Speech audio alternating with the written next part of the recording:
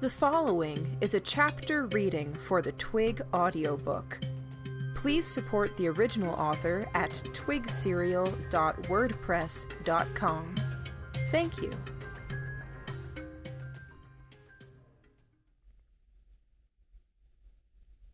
Chapter 8. Depending on who was part of our trio here, I'd adjust my strategy. I voiced my thoughts aloud. If it were Gordon and Mary, I'd talk to him about battle plans, where we could get weapons, stuff we could improvise. I'd turn my own talents toward finding and putting something that would buy the two of them an opportunity.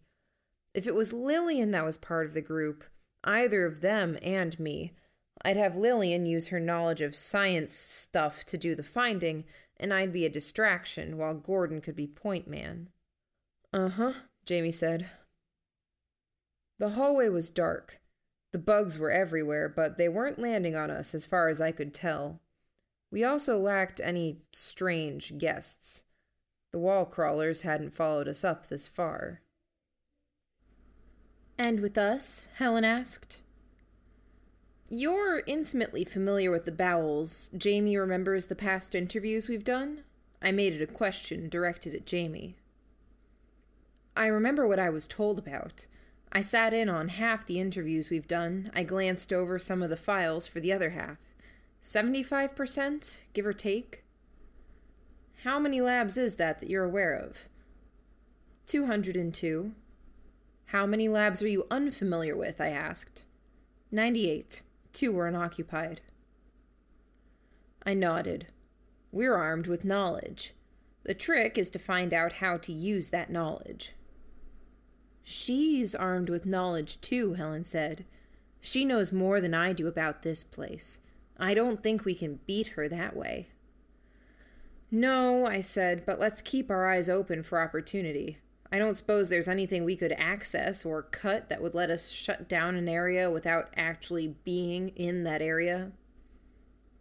Helen shook her head. "Things were built like they were in case of invasion. If the enemy or enemy agents came in and tried to get at some of the labs to obtain tools to use against the Academy, those within could drop the ceiling and seal things off." "What about the mechanisms upstairs, then? They have to be able to raise the stone blocks after." "Teams of stitched at a wheel and a switchboard," Helen said. "Need the right configuration on the board for a given tunnel, or it locks up when you order the stitch to turn the wheel, and only certain individuals can order the stitched." "One way to stop Sub Rosa for good would be to follow her into one of the hallways, get to one of the panels where she reworked the security, and undo that work. Seal ourselves in with her." "No," Jamie said. "It's an option," I said. "Depending on how Gorger is doing, we could do that. Sacrifice one of us to remove her from play, then let Gorger clean up the bugs and the wall crawlers." "No," he said, more forcefully. "Do I need to list reasons, Sai? I know you'd want to be the one to sacrifice yourself for us, and I'm not willing to let you do that. If one of us dies, we grow weaker as a group.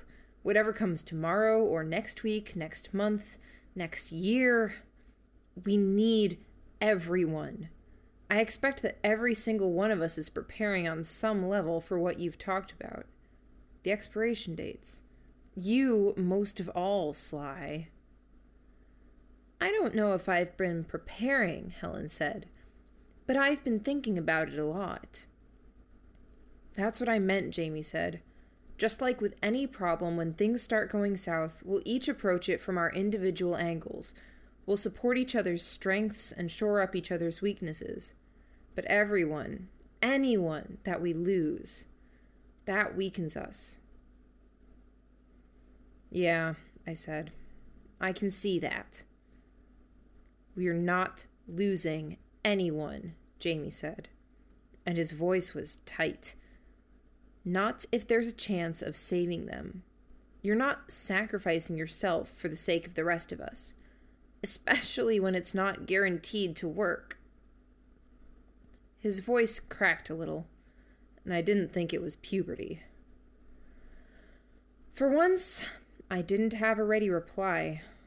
The emotion he was exhibiting, it made it hard to say something when I wouldn't be able to match it or acknowledge it. It was Helen who leaned close and gave Jamie a peck on the cheek, leaving behind a kiss mark of the powder Lillian had used mixed with the chemicals we'd covered ourselves in. A pale version of the mark lipstick might leave. I saw the tightness disappear from his shoulders in response to that simple gesture. The tension was broken, and I was free to comment and speak. "What about manipulating some sap into doing it for us?" I asked. "God, Cy, really?" he asked, incredulous. But I was already cracking a grin. I saw Jamie shake his head, but he allowed himself a smile. I'd lightened things up a little. That paved the way for more serious discussion. Jamie was more sensitive than the rest of us. He had the least blood on his hands, next to Lillian. "You've been holding that in for a while," I said, no longer poking fun at him. "What you said before." "Just a little while," he said. "It's been worse for the past bit. Past hour, I guess." "Why?" I asked. "Seeing you almost die." "I've almost died loads of times," I said, cavalier. "That's not the first time you've said that," he said.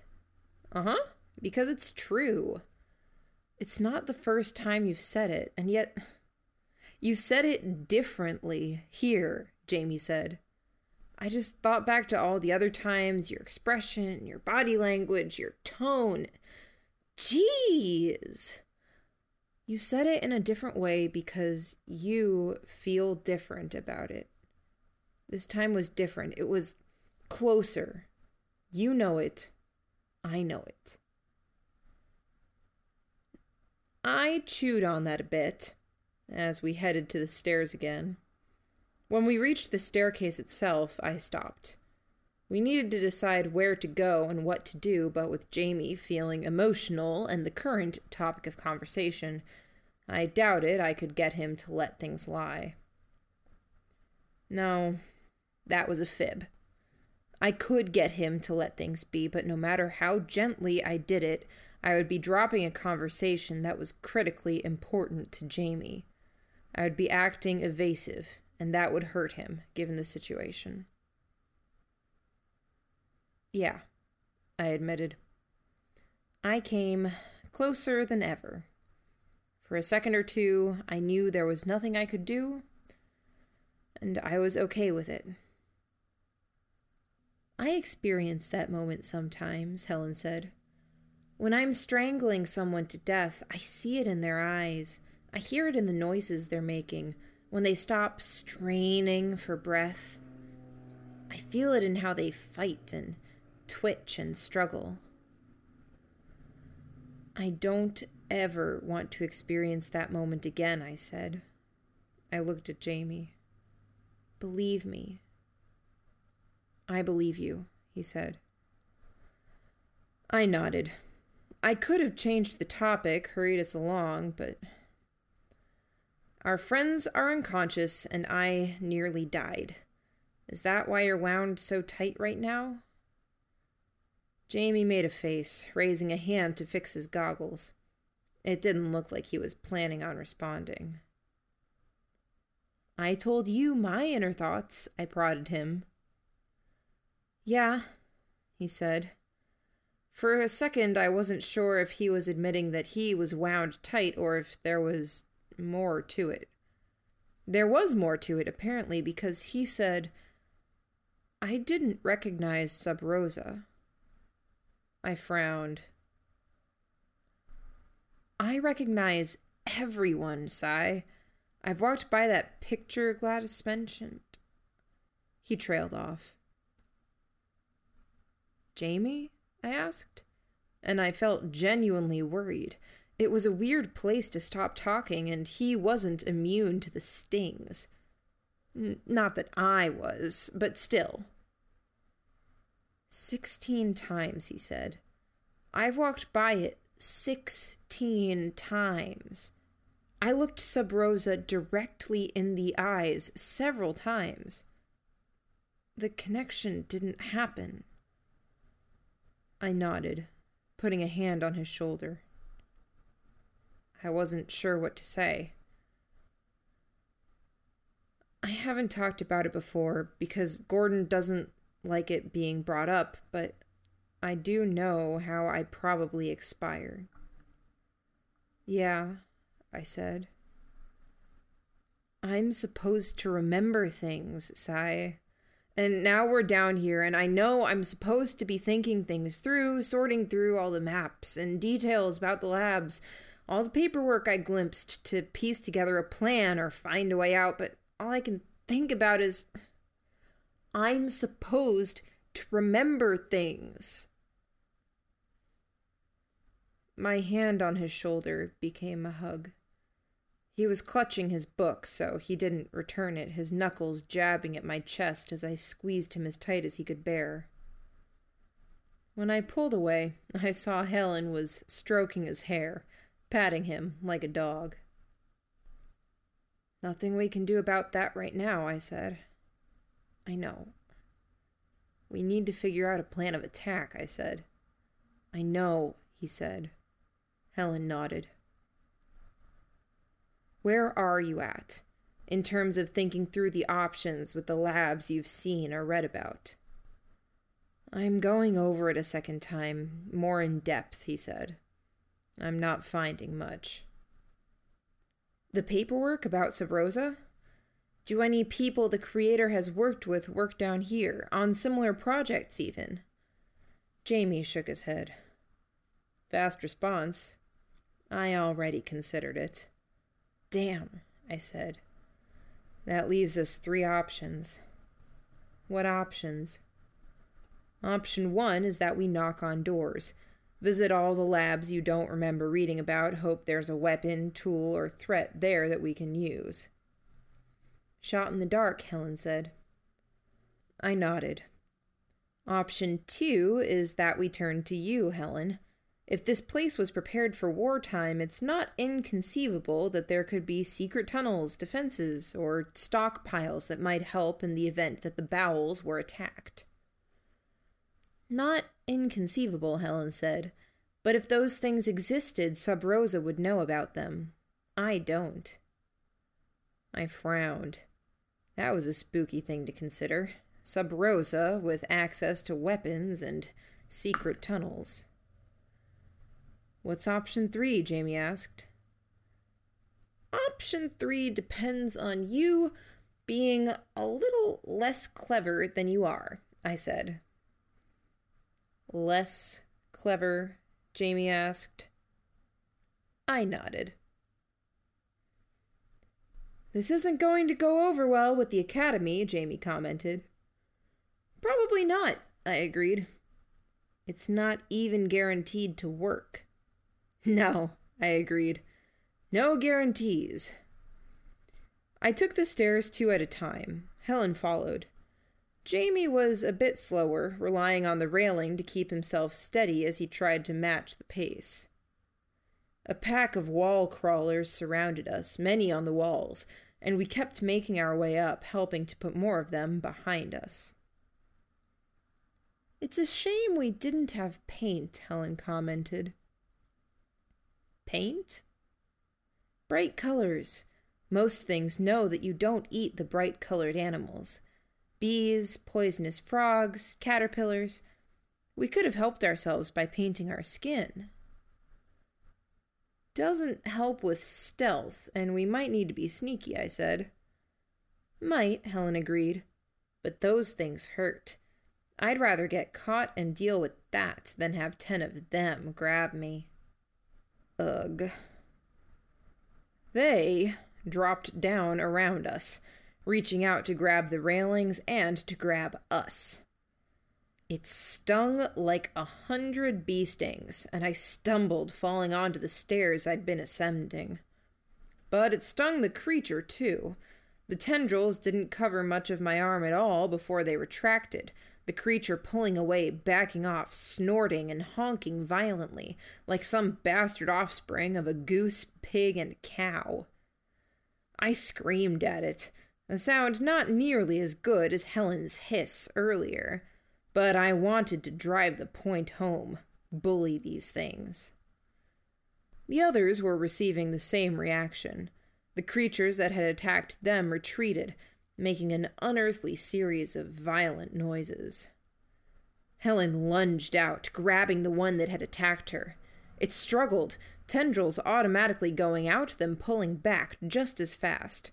She heaved it toward the gap in the railing. Tendrils surrounded the railing. Helen kicked out, catching it in the stomach with her foot. Its feet flailed, but it was just small enough that it couldn't find purchase. It held on by the tendrils alone. Helen screamed in its face, then pressed the back of her hand to the stem of the tendrils. The creature made more noise, squealing, squawking, kicking harder. Tendrils went out, touched her leg, and retreated. When the pain became too much, it retracted the tendrils that were holding the railing. Without hands or feet to grab with, it dropped down the length of the shaft. All of the creatures near us backed away a fraction. Helen turned her attention to a smaller one, probably looking to make another example, driving the point home. But my focus was on the largest of them, the tension in its arms, and the way that it had retreated less than the others. It wasn't courage alone. This one was the leader of the pack. Or if it hadn't been, it had been promoted with the demise of the one Helen had sent to the bottom floor. "Helen," I said. "Yes, Sai?" she asked. Her hands were out to her side, painted fingernails spread out. 3:00. No sooner were the words out of my mouth than she reached out and grabbed the big one. It fought harder than its predecessor had, legs catching the railing, hands flailing, striking out with both hands, neither one getting any particular surface area with the reflexive reaction to the chemicals. Helen ducked down, grabbed its ankles, and hauled it down. The tendrils resisted, holding on firmly. I lunged forward and slammed my left hand down on the tendrils, probably doing more damage to my hand than to the tendrils. Still, the tendrils retracted, and Helen had her opportunity. She hauled down on the leg, almost tearing the creature off, but it grabbed on with both hands and snapped at her face. She didn't brook such nonsense. She caught the thing around the neck, then twisted it back and around. Once she had her grip on the necessary parts, it was essentially over. The creature was pulled against the railing, genitalia sticking straight out, something resembling the inside of a conch shell, though it protruded. Hermaphroditic. It struggled. Helen screamed at it and briefly tightened her grip, twisting it further, then relaxed. She held it like that. I'd expected her to kill it, but she wasn't.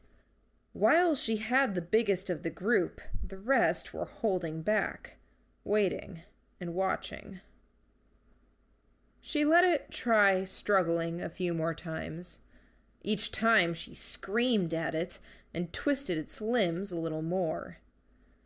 On the third time she bit it on the ribs, then hauled it off and away, heaving it over the exterior wall to our left. It started to scramble away. She made a start toward it, screaming once, and it froze. It looked at me, and she screamed at it.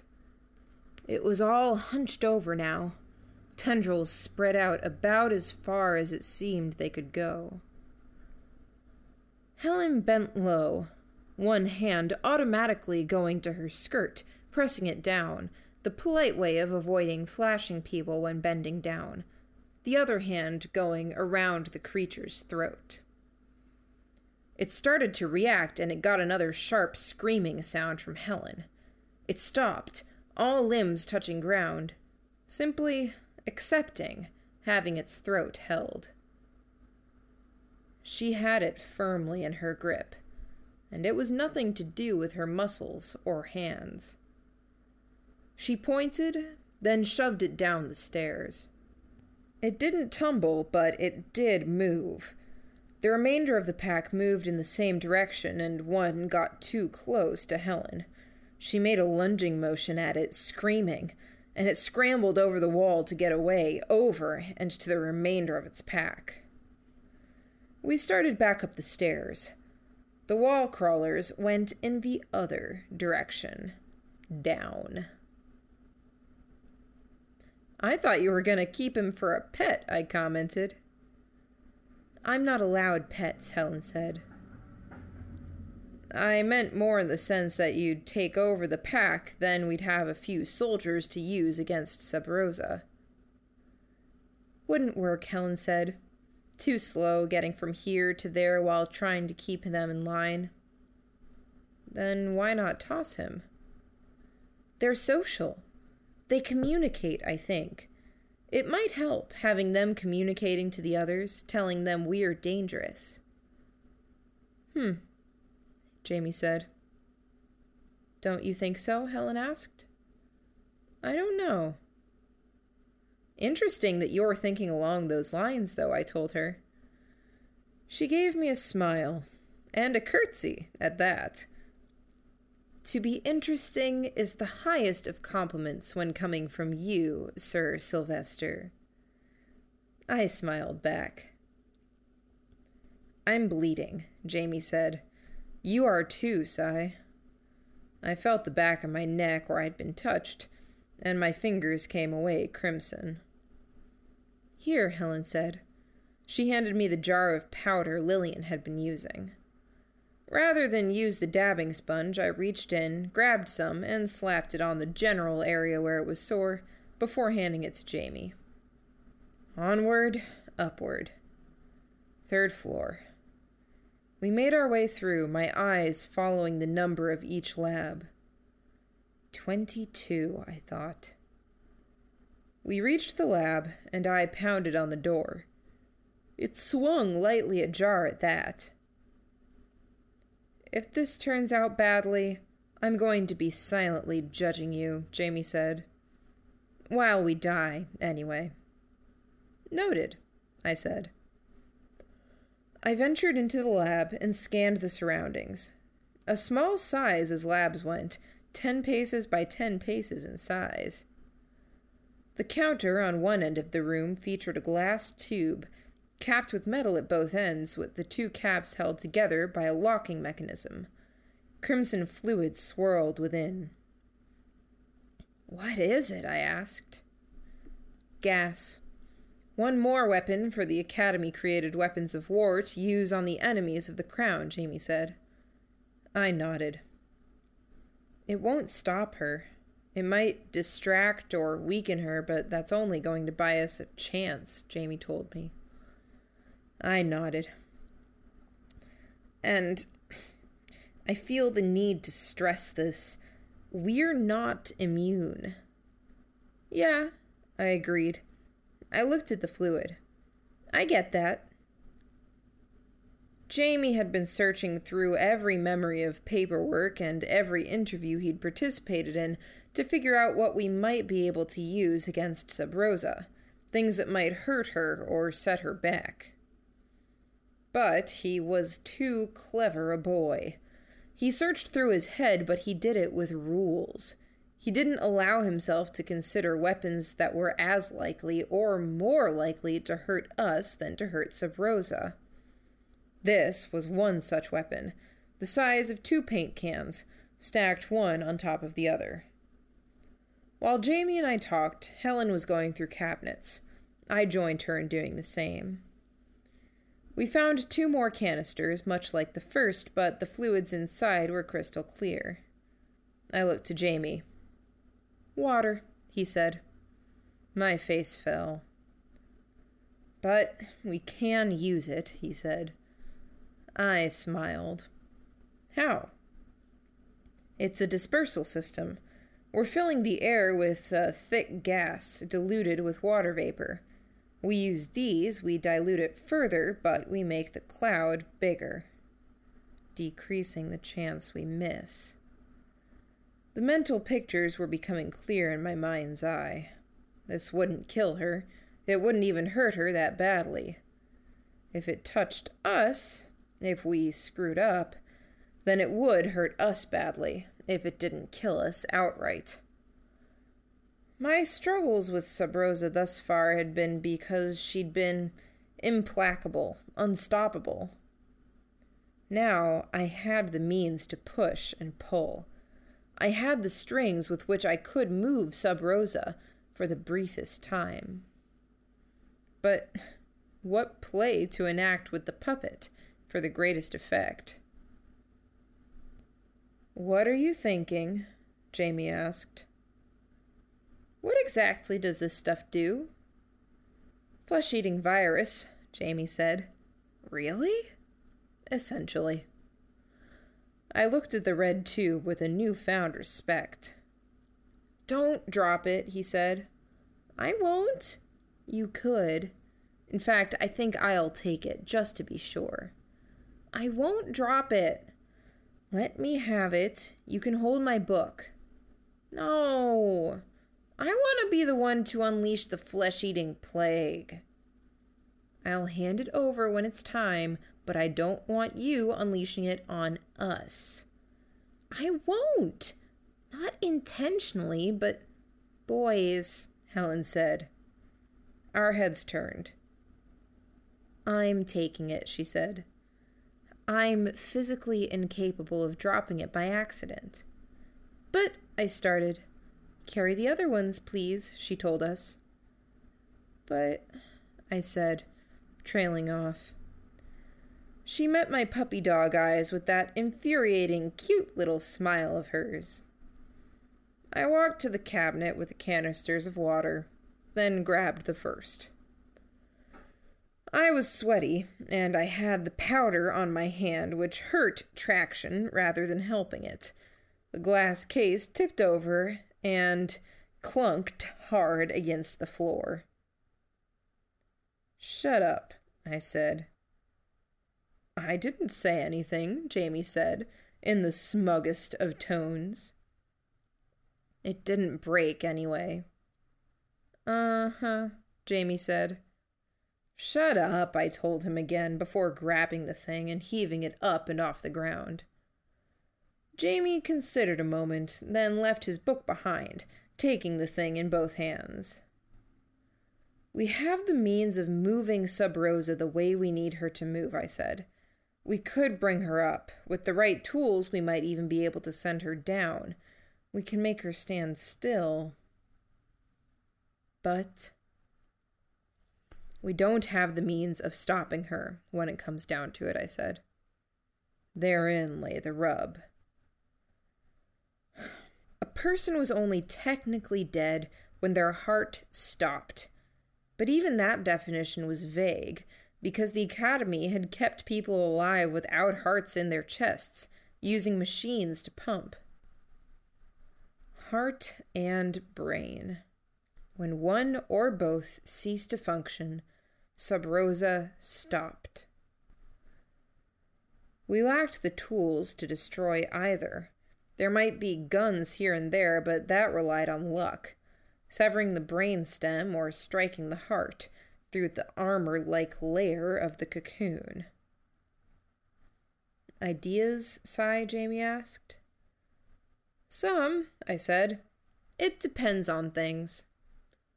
"That's amazingly vague," he said. "I'm feeling inspired by some of the villains from the dime store novels," I told him. "We need to think big." "Okay." "How mad do you think Gordon would be if I used Shipman as bait?" "He likes her," Helen said. "I don't think he fully grasps it," Jamie commented. "But yeah." "Yeah, that's why I'm asking," I said. Jamie nodded. "He'd probably forgive you, but he'd be mad," I said. And what we're not saying is that time is limited. Do I really want months or years of time with Gordon to be eaten up with him upset at me? Why? It's something Sub Rosa wants, I said. But we can work around it. We should drop these off and scout, see where she is and what she's doing. There were nods from the two. This felt doable. The lack of a means to deliver a sure killing blow was a big hole in the plan, but one that could be worked around. The possibilities that unfolded in my mind were good ones. Fun ones. Ones that people would remember. We carried the glass canisters halfway down to the 5th floor, and we left them at the exit of the hallway just by the stairs. Slowly we crept down, past the swarm of bugs who refused to land on us, past the black wall crawlers who snorted and honked while refusing to draw near. Warning sounds, I presumed, passed from one group to the next. Social creatures. Past the 6th floor, a whole section of railing and stairway was broken from the fight between Sub Rosa and Gorger. From the bodies in the hallway, though, I could assume that Gorger hadn't gone into the hallway. If he had, he would have scraped them against the floor. Down another floor. 7th. The way was locked, the door broken, but not broken away. Gorger hadn't gone there either, and I doubted he would have left Sub Rosa to her own devices. Down to the 8th floor. Bottom floor. Sub Rosa was there. People in lab coats were working to tear away wall panels while she stood there, a metal spike extended in their general direction. Another cluster of people in lab coats was gathered against the wall, huddled together. 20, 30, maybe 40. Gorger lay against the opposite wall. He breathed, but he was limp, the fight gone out of him. He lost to Sub Rosa, who had been his father, in a way. Yes, she was female, but she'd had a father-like role in his creation, providing the seed and the means for the man to become the monster, and now she had struck him down. We couldn't use the gas like this. We need to use Shipman to draw her up, I whispered. There was no response from either of the others. They were studying the scene. Are they making a way out? Or is this like something I suggested to Helen? A weapon cache? A tunnel? A last-ditch measure? On the broad bottom of the shaft, a doctor happened to look up and saw us. I could just barely see the whites of her eyes. She gestured, telling us to run, maybe. Rescuing the children. She gestured again. Let's go, I whispered. My legs were already feeling like lead from so much travel up and down stairs in short time. I had the information I needed to put a plan in action. But my memory wasn't good. Just to be safe, I looked back, ready to commit the scene to memory so I could better move the pieces when it came down to it. It was only that last glance that let me see the subtle events unfold. The gesturing movement urging us to run. It had been seen by others in the crowd. Many of them looked up at us. Sub Rosa, watching over the crowd out of the corner of her eye, turned. Not all of the heads were fast to look away or distract. She followed their gaze, and she saw us. It seemed she was still angry. She moved as fast as she was able, ascending the stairs, chasing. At least we won't have a problem baiting her upstairs. Problem was, I now had 0 minutes to pull off a serious death trap I'd expected to take 10 or 20.